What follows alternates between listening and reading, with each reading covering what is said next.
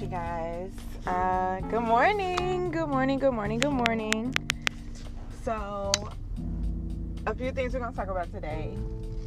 And it's crazy because, I've had such a great weekend. So, on my way into work, as normal, as usual. Apparently there's a shortage of gas where I'm at. So, I had to literally go to 3 different gas stations just to get some gas to fill up. So I'm a little late today, in other words. So we're gonna just take this smooth ride and talk. Alright, so where do I begin? Well, let's start with I finally finished my tattoo on my back, so that's what's up. I finally filed my divorce papers. That's done. I came to terms mentally that I might be doing this journey alone, which was another big step for me because that's kind of one of the reasons why I was kind of prolonging my divorce. And then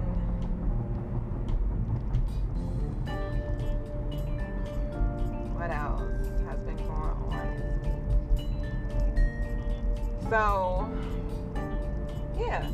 So basically me and Q have been having more and more one-on-ones, being more open and honest with each other. I've been expressing to him how I feel about his, ex-wife living in his house. I brought it to him just yesterday and was like, hey, is this something that I'm supposed to be okay with? And he was just like, well, I don't want to say yes because I know you're going to leave. And I don't want to say no because I don't want you to think she's leaving tomorrow. And I was like, okay, so I need an answer. You gave me that open window of what you don't want to say, but what are you going to say? I need an official answer. So he was just like, well, what I can tell you is I have asked her when is she moving out, and she hasn't given me an answer.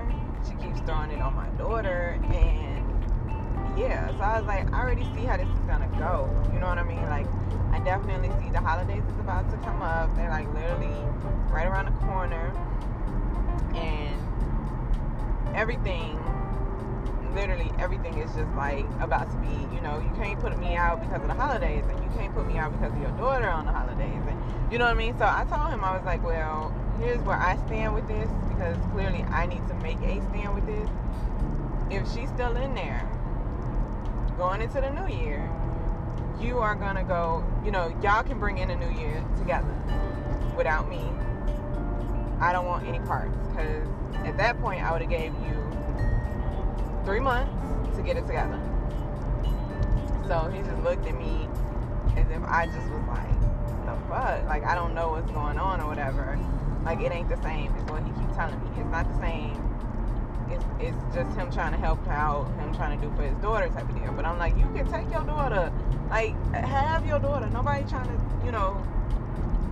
tell you not to take care of your daughter and be there for your child. It's the mama.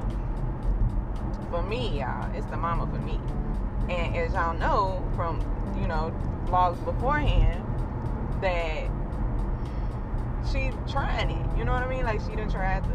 She literally takes this man to have sex with her when you on a whole 2-year sabbatical of sex and whatever the hell you doing. But it's and I told him yesterday, I was like, you don't see how they trying to, do their hardest to come at us? And I don't know why. They can't just let you be great. They just can't let me move on, from all this, from the whole situation. In general, I ended up just blocking the girl. But to me, it's just I'm over it. Y'all need to get over it. Just get over it. Everybody just get over it. Anyway, that's that little rant. So, back to me. I'm in a good space. I'm in a good space in my head. I'm in a good space at work.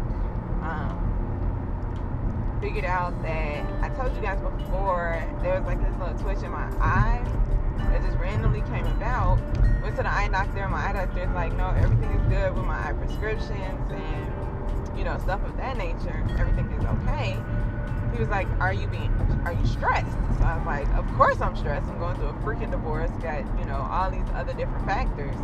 He was like, he literally told me without telling me that I should be smoking more to have more effective sleep. I was like, oh, okay. I do need effective sleep. I definitely will enjoy the smoking. I guess we can do that. Like, sure. And he was like, well, I'm not telling you to go out here and just smoke, but it is an effective way to relax your nerves and calm down. So, one thing that I have noticed about me is that when I'm stressed, I spend money. So I'm a shopper. I'm a stress shopper, you know. And I do stuff. Like, for example, my tattoo. My tattoo was inspired because I was stressed out and because I had no outlet. So I was like, let me go ahead and express how I feel.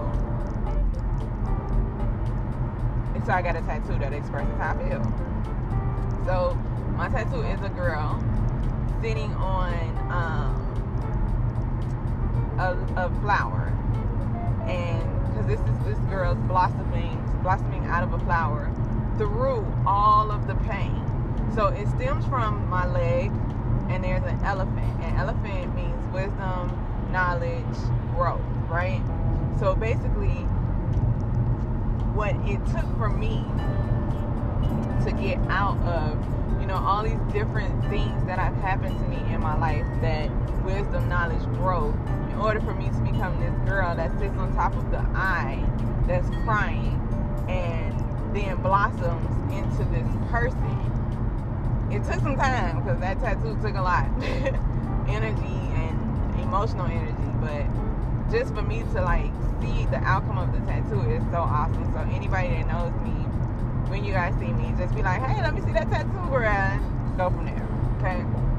But that is definitely the meaning behind my tattoo, is a lot of growth, a lot of knowledge, a lot of independence, and just becoming me, okay? So crying moments, all that stuff. So that's that.